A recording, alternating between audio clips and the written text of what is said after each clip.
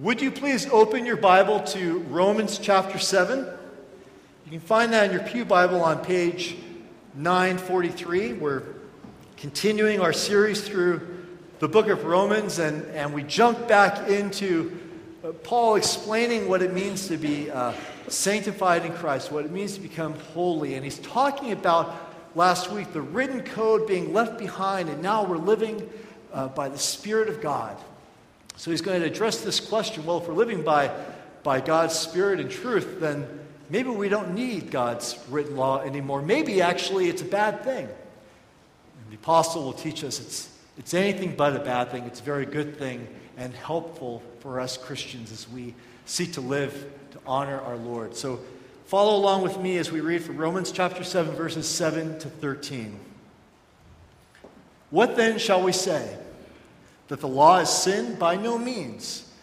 Yet if it had not been for the law, I would not have known sin. For I would not have known what it is to covet if the law had not said, "You shall not covet." But sin, seizing an opportunity through the commandment, produced in me all kinds of covetousness. For apart from the law, sin lies dead.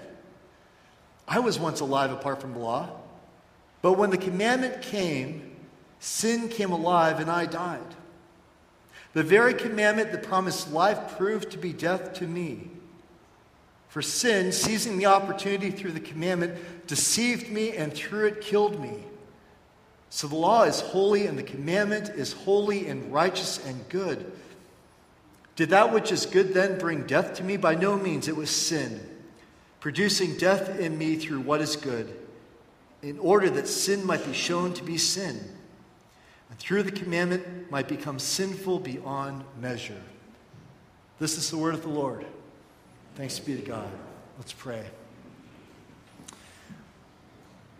Lord God, please teach us to know and identify sin as sin. And help us, Lord, to understand the meaning of the law and the gospel and how the two work together for your good purposes. And Lord, as we are here, many of us know in our hearts there's something going on in which we know we're struggling in our walk with you. I pray, God, that you would speak into those situations, and I pray, Lord, that you bring a special grace into our lives today. God, that this heady and perhaps confusing passage would become more clear and personal and impactful in our lives, and that you would do that, Lord, through the humble words that I've prepared. You would speak to us this morning. In Jesus' name, amen. Amen. After I graduated from college, I worked for 2 years at a residential and school program for severe emotionally disturbed boys. I didn't have a lot of training in college for the work that I was about to do, but I had studied psychology and thought that I was going to go into child therapy or working with children, and I thought this would be a wonderful opportunity to get in the deep end.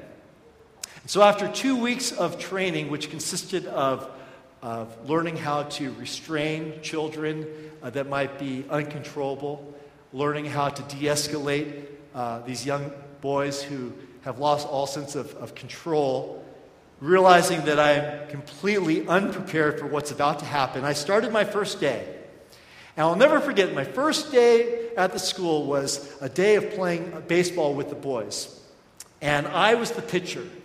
And that very first day, I remember I struck a big boy named Sean out 3 strikes, and he was out. And I should have been watching the counselors as they were sitting back. No, don't strike Sean out. No. Give him right down the middle. I'm striking him now. I feel pretty good about myself. Well, Sean welcomed me to the program by charging the mound with a baseball bat. So that was my introduction to the program. I learned in this job that what I was there to be was to be a loving, helpful presence of calm. To provide for these boys a safe environment. The best that I could do was to try to help them understand right from wrong, to raise them up in a way to be a surrogate father or a big brother to them. They had therapy and counseling and meds and all kinds of professional work. But my job became very, very simple. To provide a safe place, to teach them by example, and hopefully at the end, to help them get all the way home. God spoke in the Bible very simply and in a straightforward way to show us how to live right and how to get right with God so that we could get all the way home. God speaks in the Bible, the Reformer said, in two parts of speech, law and gospel. The law tells us how to live right for God. And the gospel shows us how to get right with God. The law tells us what to do, and the gospel tells us what has been done for us by God. So as you look through Scripture, you could think about those two themes and think, what part of speech is God speaking to me in this passage and to the church? Now, if I'm right about that distinction between law and gospel, between teaching us how to live right and how to get right, here's a question for our passage this morning in Romans 7. Which part of speech is Paul writing in? Is it to tell us how to live right or how to get right with God? Well, I think it's a bit of both. Because you see, in Romans 7, the Apostle Paul explains that the law plays a very important function for the sake of the gospel. And that function is to expose sin in our lives. Just as a physician orders a PET scan to detect cancer or a brain disorder or a heart condition for her patients, so the law works like a powerful diagnostic tool to expose sin. And as we'll see in this passage, it doesn't only expose the sin, it aggravates it. It brings it up to the surface so that the underlying spiritual condition in which we find ourselves can be handled and dealt with by God's grace. So if we didn't have the law, as Paul's asking here in this question that's rhetorically asked, if the law is somehow bad, then that purpose would be lost. He says, no, it serves a very, very important purpose and role in your life if you're a Christian this morning. It serves to show you what pleases God, and it points you in the right direction so you can go all the way home. What strikes me when I read Romans 7 to 13, and on the way through the whole chapter that we'll look at again more so next week, is that in this discussion of heavy theology of sanctification, that is how to become made holy, and in this discussion of a struggle with lawlessness that's being unholy, that Paul, the pastor, gets very personal.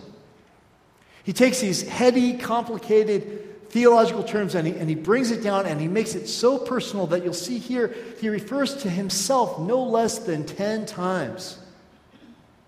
He says that he, Paul, never would have come to know sin if it had not been for the law of God. All people have a dim awareness of right and wrong, but God lays down his law completely in the Bible. Now, how is that a good thing? Well, Paul's telling us in the morning's passage, it shows us our need. It shows us those areas in our life that he still has work to be done in us to perfect us, to make us more like Christ. So Paul makes it personal. I take my cue from Paul. That's why when we talk about sin, we talk about passage like this, their struggle, I talk about my own sin, my own struggle, because it's personal, because we are all in process together. And so let's look at what Paul says. He gets very personal, and he talks about not knowing what it means to covet if the law hadn't said you shall not covet. I think it's very interesting that Paul uses the 10th commandment of the 10. He uses the 10th commandment as an example of breaking a relationship with our neighbor. Coveting means to desire what others have. You desire your neighbor's house or their car or their position or their career. But it also breaks our relationship with God.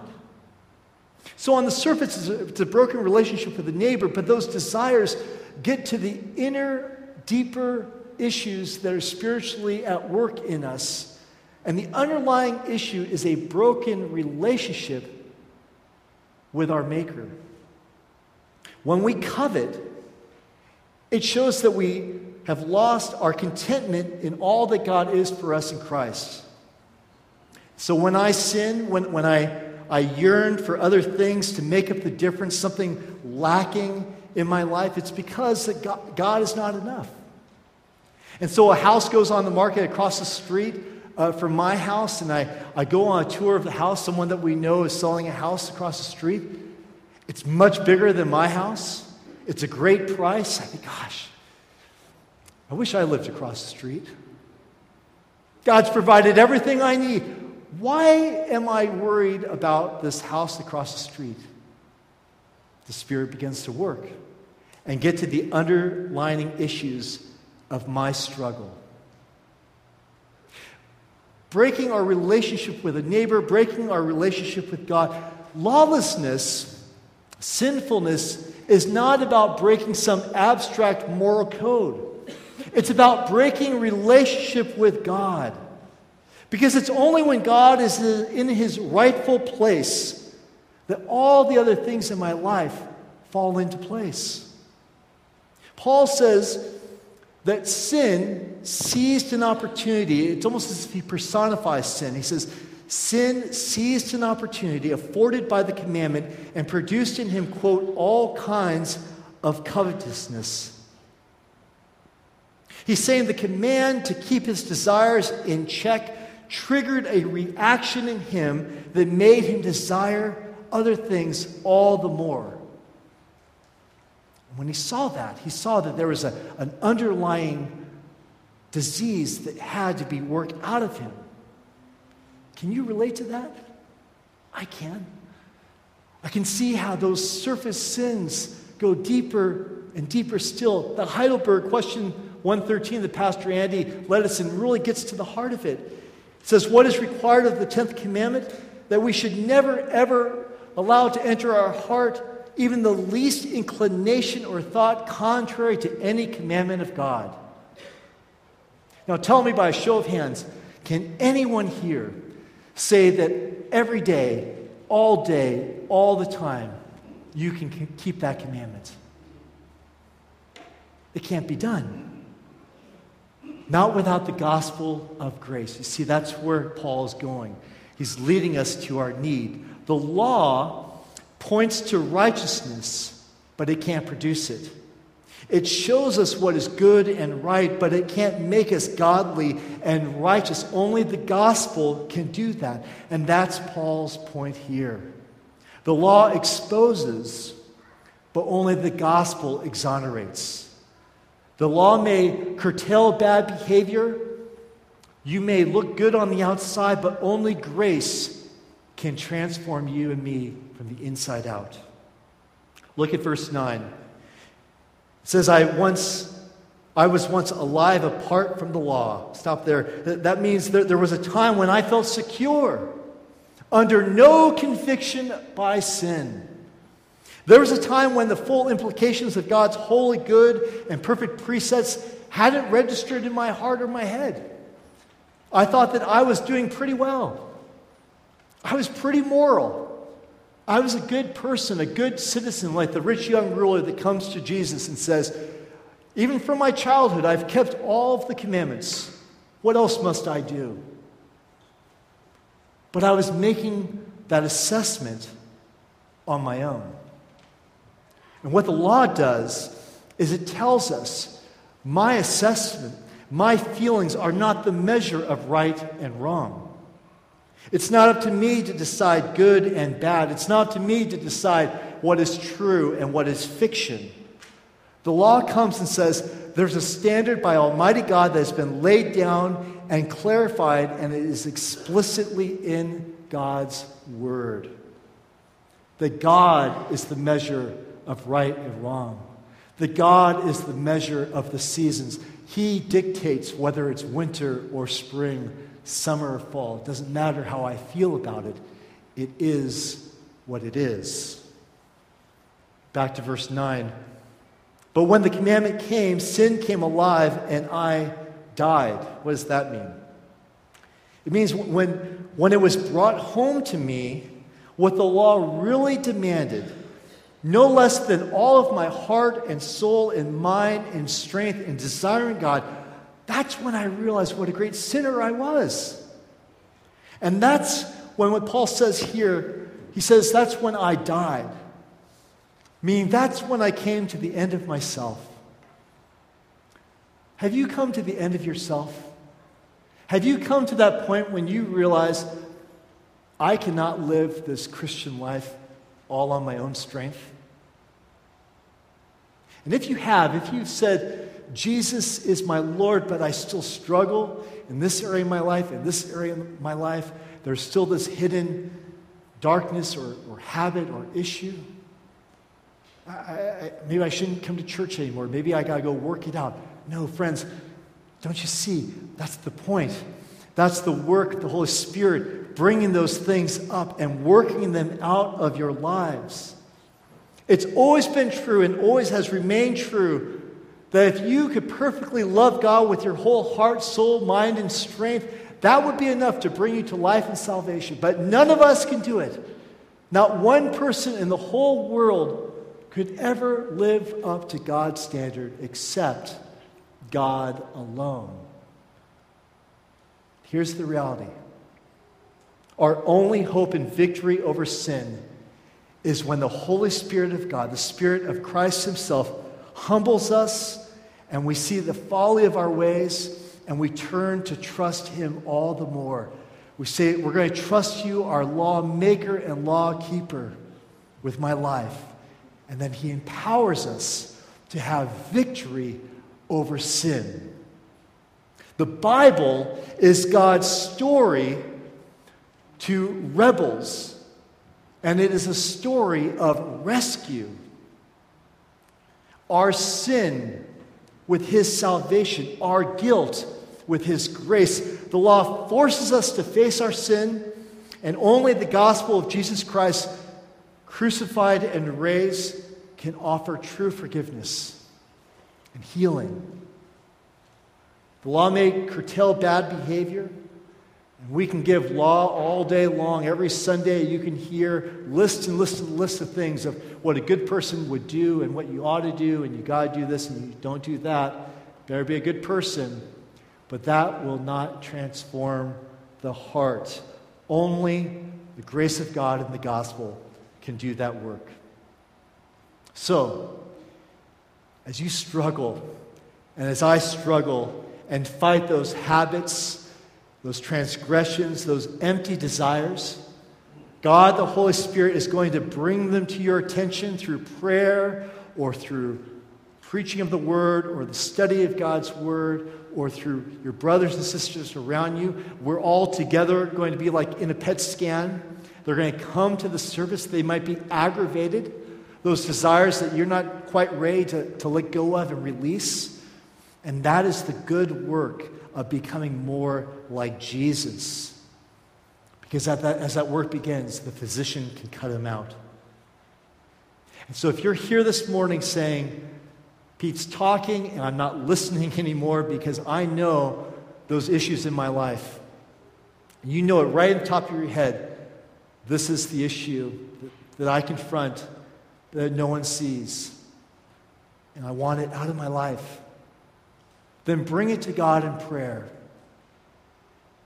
Cry out to the Lord for a transforming grace. Cry out to the lawmaker to say, you are the law keeper. Your righteousness is come to me, so Lord, make me right and holy. Teach me to live right. Bring me all the way home. Let's pray. Lord God, we are prone to avoid difficult subjects, to excuse ourselves. But God, in the words of John Owen, may we not speak peace to ourselves before you, O God, speak peace to us. Would you speak a word of peace into our lives right now? God, if there's anyone here who's struggling with an addiction, with an issue of addiction or an issue of coveting perhaps, or maybe an issue of gossiping that we confessed earlier. There's something in us, Lord, that we need to get off of our chests, that you need to cut out. Holy Spirit, come and do that good work right now. And Lord, if we're feeling just a heap of guilt and shame and we're being humbled and we're feeling that pressure of your hand upon us now, would you give us relief from that and lead us through this dark valley into your home of peace? Amen.